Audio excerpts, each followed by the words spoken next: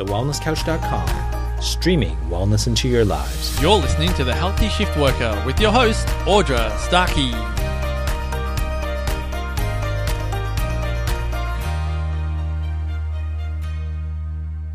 Hello and welcome to the Healthy Shift Worker podcast. My name is Audra Starkey and I'm here to help you to manage some of the toughest challenges we face whilst working 24/7. In today's podcast, we're going to be talking all things to do with gut microbiome, sleep disruption and obesity with Dr. Amy Reynolds, who is based in Adelaide in South Australia. Dr. Reynolds is a research associate at CQ University's Appleton Institute in Adelaide, where in conjunction with researchers at the University of Chicago, is heading up a study designed to explore how sleep duration affects the composition of the human microbiome and whether this plays a part in mental health problems and weight management issues. Her area of expertise and interest is in shift work, sleep and gut health, which I have to say are three areas that I'm also equally interested in as well. So to tell us more about the sleep study, our gut microbiome and obesity, I'd love to give a warm, healthy shift worker welcome to Amy. Hi, Audra. Thanks for having me. Oh, it's just great to have you on the podcast today, Amy. I have to say, when I stumbled across your sleep study and started to read up a little bit more about you and that you've got a similar interest in shift work health, I thought, oh my gosh, I found my new best friend. Oh, thank you. Yeah, I just love what you're doing. But yeah, look, I guess before we go into more details about the actual study that you're quite heavily involved in at the moment, I'd love to hear your story, Amy, because how did you actually get started in sleep research and what led you to pursue this specifically amongst the shift working population and with gut health? For sure. Well, I have an undergraduate degree in psychology, which I finished in late 2007. And when I went on to do my honours research, I was really interested in sleep. And at that point, I was working with children and looking at the relationship between different lifestyle factors and how they impacted on children's sleep. So I actually started on a very different end of the sleep spectrum, if you like, with my research. And during my honours year, I actually became really unwell. And it was more from my own health, my own health background that the interest in sleep and health really came about, because I have a chronic autoimmune disease which affects my own sleep. Oh. So it's sort of a little bit of two worlds colliding, if you like, having that interest in sleep and then personally getting unwell. And so when I finished my honours year in 2009, I started working on a PhD in 2010 looking at how sleep restriction, so not getting enough sleep, still getting some but not enough over weeknights, impacted metabolic health in men.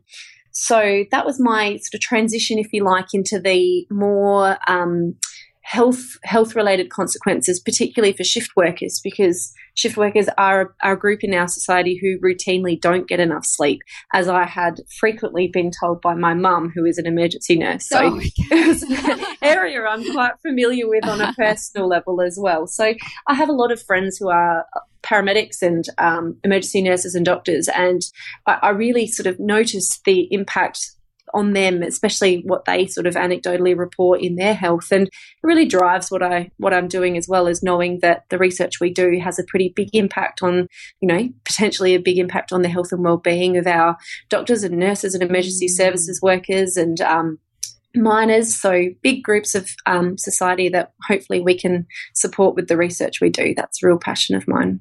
Oh, wow. Okay. So it's very driven from personal circumstances. Yeah, it really was. And as that sort of evolved, it's just continued to grow in understanding. We know that not getting enough sleep does affect how we function, cognitively. So it can, we can make more mistakes when we're tired. We can, depending on how much sleep loss we've had, there are higher risks for accidents at work and on the way to and from work, because driving when you're really tired can have some pretty negative effects. One of the leading papers about the impact of not getting enough sleep on performance shows that, by the time you get to a certain degree of sleep deprivation, it can be equivalent to driving under the influence of alcohol. So we really know that the impacts are there for performance, and we can see the relationships with health conditions, but we really need to start trying to understand how that happens so that we can help. Yeah, and I guess, as you mentioned, it's such a big part of our society with the emergency services, the transportation. Absolutely. We can't, ideally in the perfect world, we would all become what we're meant to be, diurnal creatures, and be in bed when it gets dark and so forth. But, it's something that we can't change. So, yeah, what you're doing is great. And to be able to find a way that we can actually, take care of our shift workers and create that awareness, I guess, to improve their health based on, what they have to work with. So you're exactly right, especially because when you consider, we've got our, our health-based staff that we need to be available 24/7, and more recently, something that's probably particularly for people in South Australia with the big storms that we saw recently, was acutely aware of all the emergency services personnel who would have been out there, helping us all out. So, yeah, it's definitely an important part of society, and we need to know how we can support those people from a health perspective too.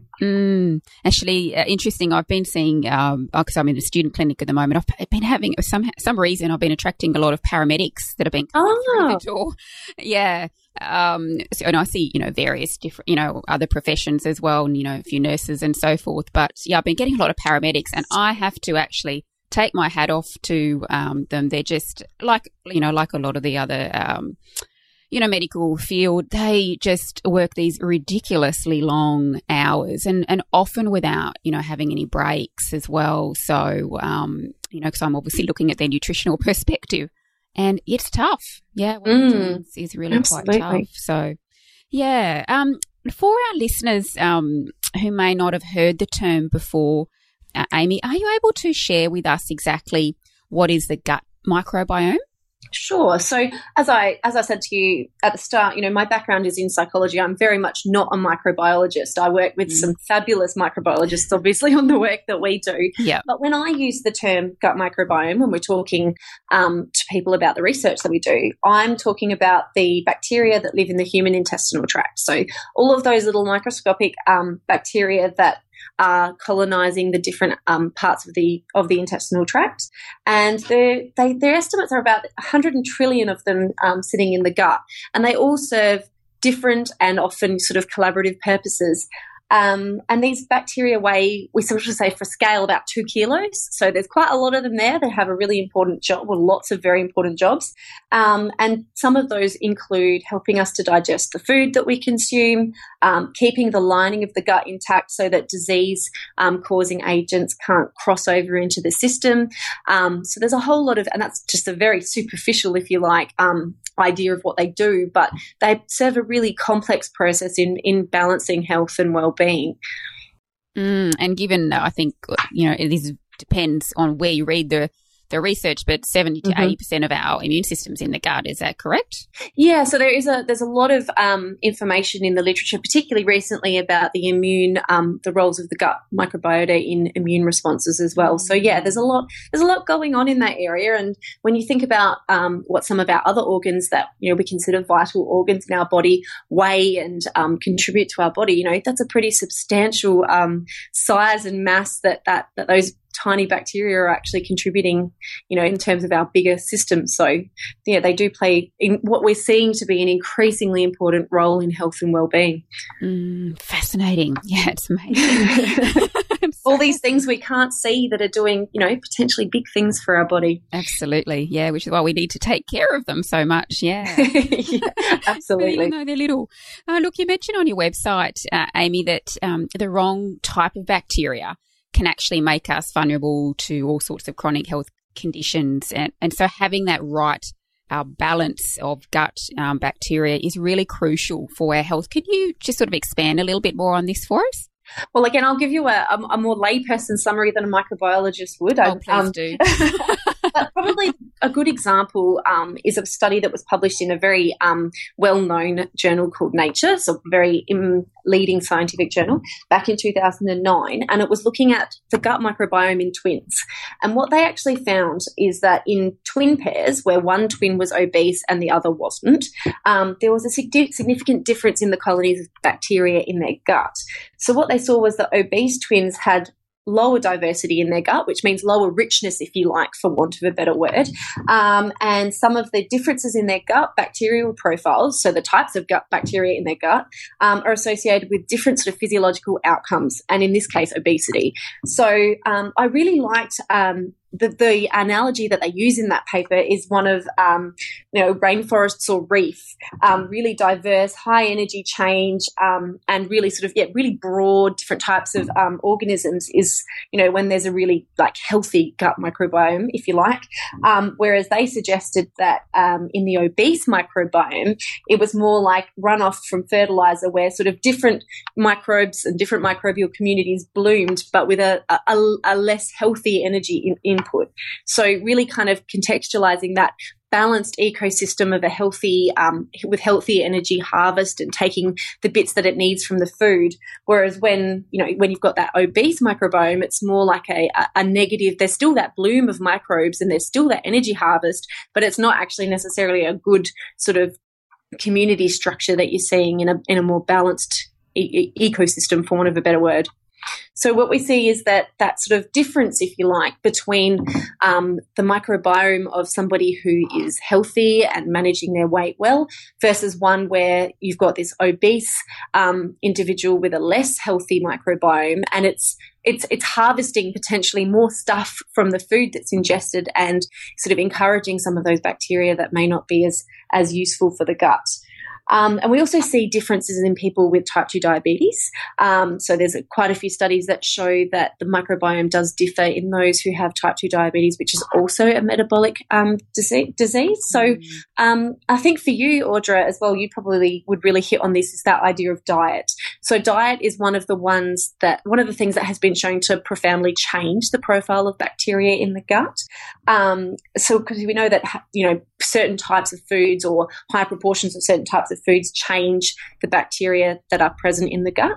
And another study that was published in Nature recently found that within 3 or 4 days of making a big change to a diet, the participants were showing significant changes in the bacteria in their stomach, but also the genes that they express. So we're really seeing this rapid, complex changes in the gut when people change their food profiles. So they did see changes that in mice are associated with inflammatory bowel disease, so bacteria that contribute to that. And that is definitely not to say that that was a causal sort of relationship or would have the same impact as what you see in mice, but it's more that awareness of what we put in can change what's living inside as well. And when you were touching on the type 2 diabetes and so forth, I mean, this is quite prevalent that we see in the shift working population, and, we can, tie it to many things, but shift workers are also notorious for, eating, not great food because we're tired all the time. Mm-hmm, absolutely. And I mean, there's some other information from sleep studies in particular about how people's preferences change when they're eating during the night compared to eating during the day. So changes in hormones that sort of happen as well. So there's obviously a lot of really complex interactive systems happening when people are, awake during the night when they would normally be asleep too. Yeah, the disruption to the hunger hormones. Is that what you're referring to? Adrenaline and leptin. Yeah. So there's some sort of mixed findings around that. Some of the initial stuff that showed changes in leptin that might suggest that appetite changes are responsible for some of the weight gain we see aren't necessarily replicated in studies where people are getting enough. So it is a bit of a complex relationship we see there, but there are certainly hints that physiological changes when we're eating at night, are underpinning some of the stuff that's going on when shift workers are awake during the night, for sure. And getting back to, the disruption of the gut with all the different types of bacteria, are you also kind of referring to things like dysbiosis and small intestinal bowel overgrowth, that specifically kind of thing? So when we talk about when I talk about dysbiosis, we're really talking about that.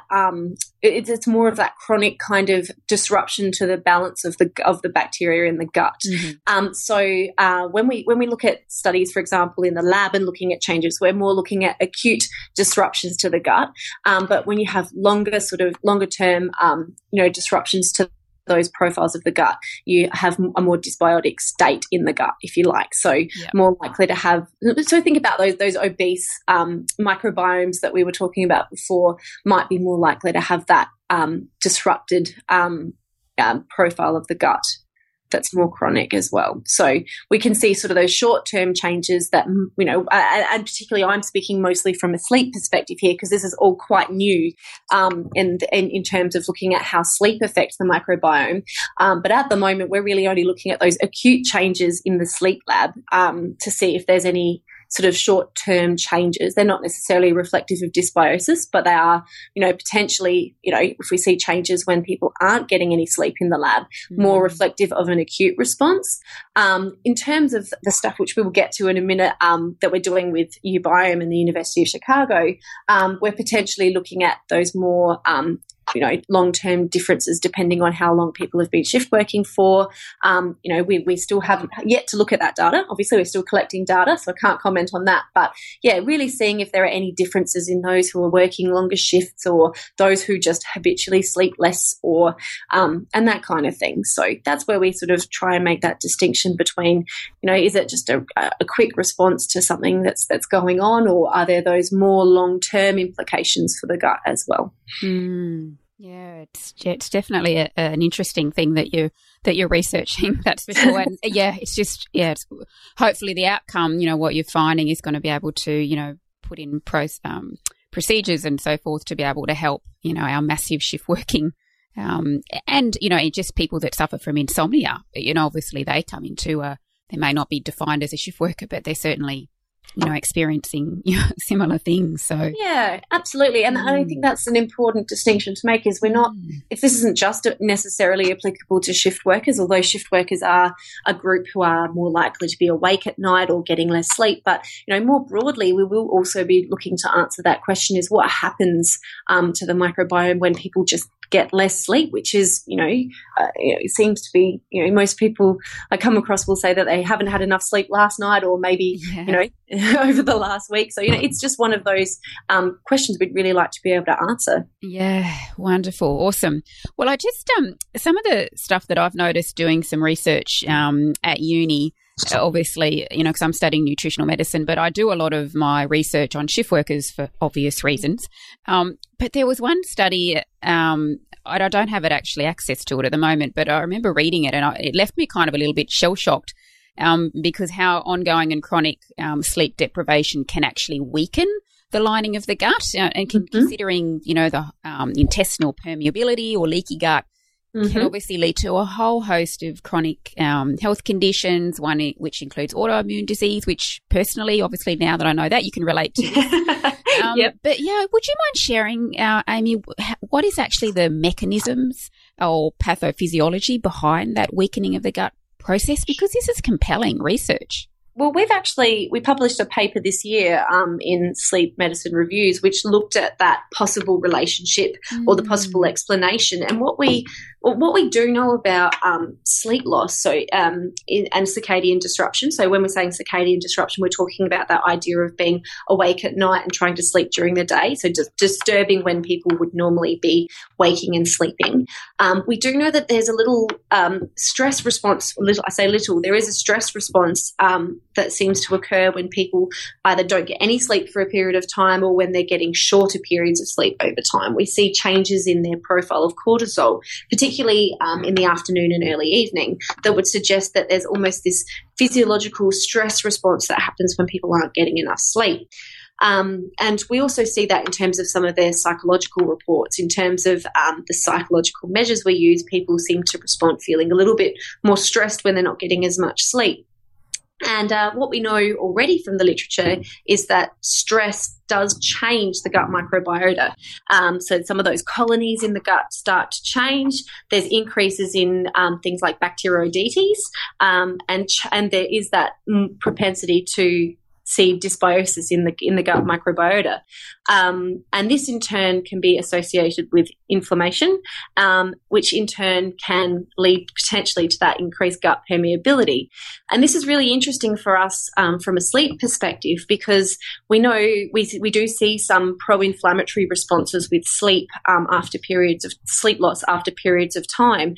And what we suspect could be happening is that it's that stress responses and the change in microbiota that maybe is associated with some of that inflammation that we see in the lab, which in turn can lead to some of those metabolic disorders that we see associated with sleep loss and shift work. So that's something that obviously we're looking at, seeing if this is the case, particularly with looking at lab studies and changes, in the microbiota when people don't get enough sleep. So trying to answer that question, what is actually going on when people don't get enough sleep, and how is that potentially, how are the gut microbiota involved in that relationship? So an interesting question for me too.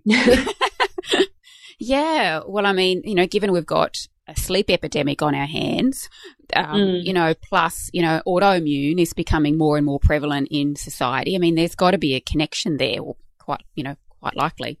Yeah, potentially. And certainly that's something one of the reasons driving the research we're doing at the moment is to try and tease that apart a little bit more and understand what's going on, behind the scenes, if you like, behind that sleep loss and metabolic disease. And I'm not as familiar with the autoimmune diseases from a sleep perspective, but my stuff is particularly focused on metabolic disorders. But yeah, really understanding the association with some of those health conditions that we see in society too.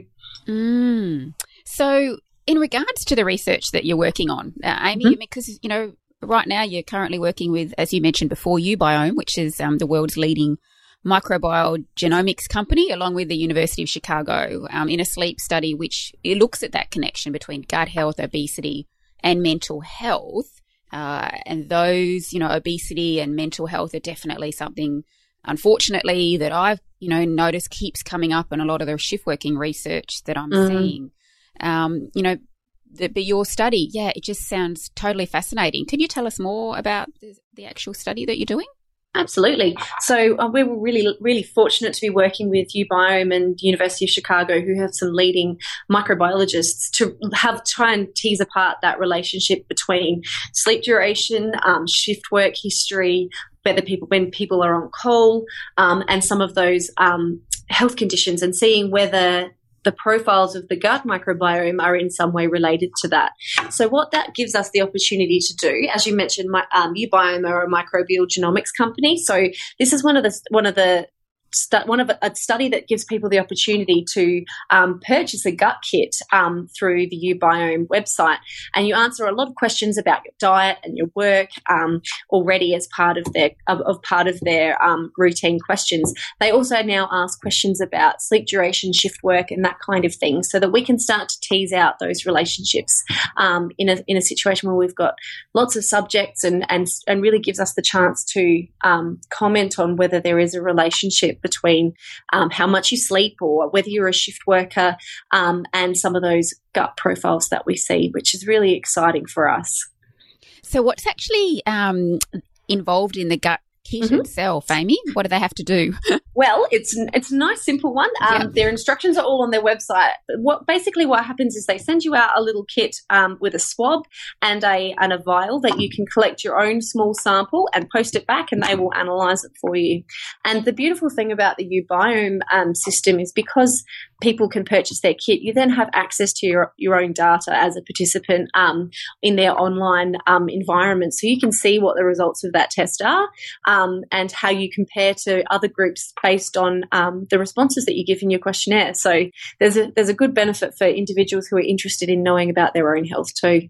That sounds, fascinating. I like that it's quite easy to do. Yeah, it is very straightforward. There's nothing too unpleasant involved in the sampling.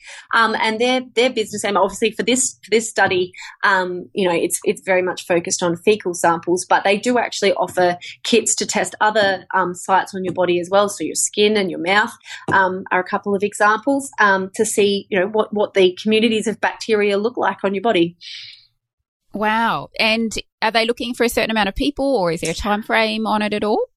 For our study, we still are collecting subjects at the moment, so they feel free to jump onto the Ubiome website and purchase a gut kit and be part of the study as a broader participant, but also to find out a little bit more about your own health and the bacteria that are living in your body.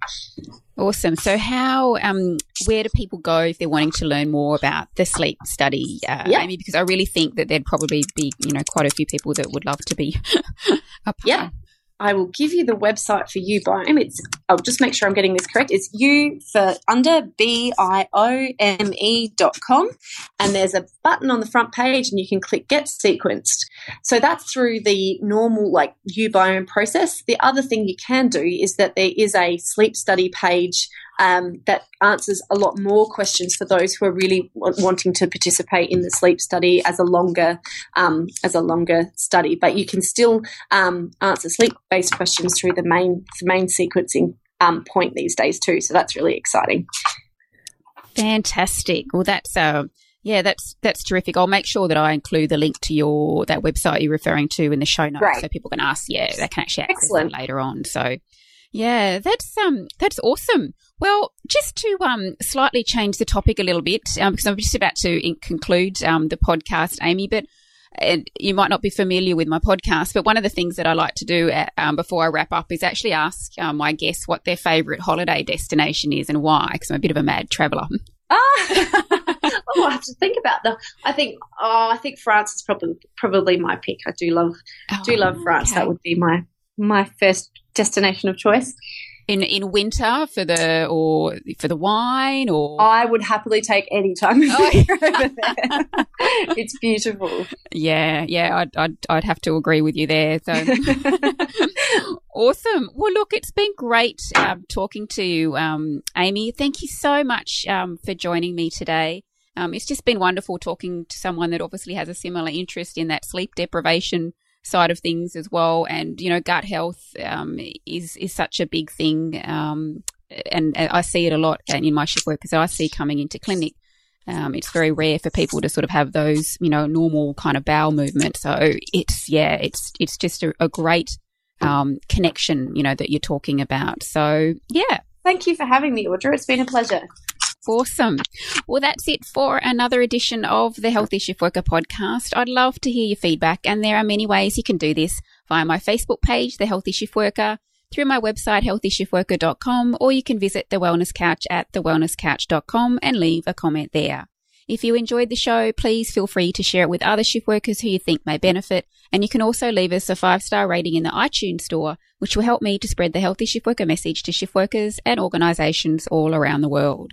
If you'd like access to more free resources, including my newsletter, just visit healthyshiftworker.com and enter your name and email address. Thanks so much for tuning in and listening in. Until next time, may you continue to be as healthy as you possibly can be, despite working 24/7.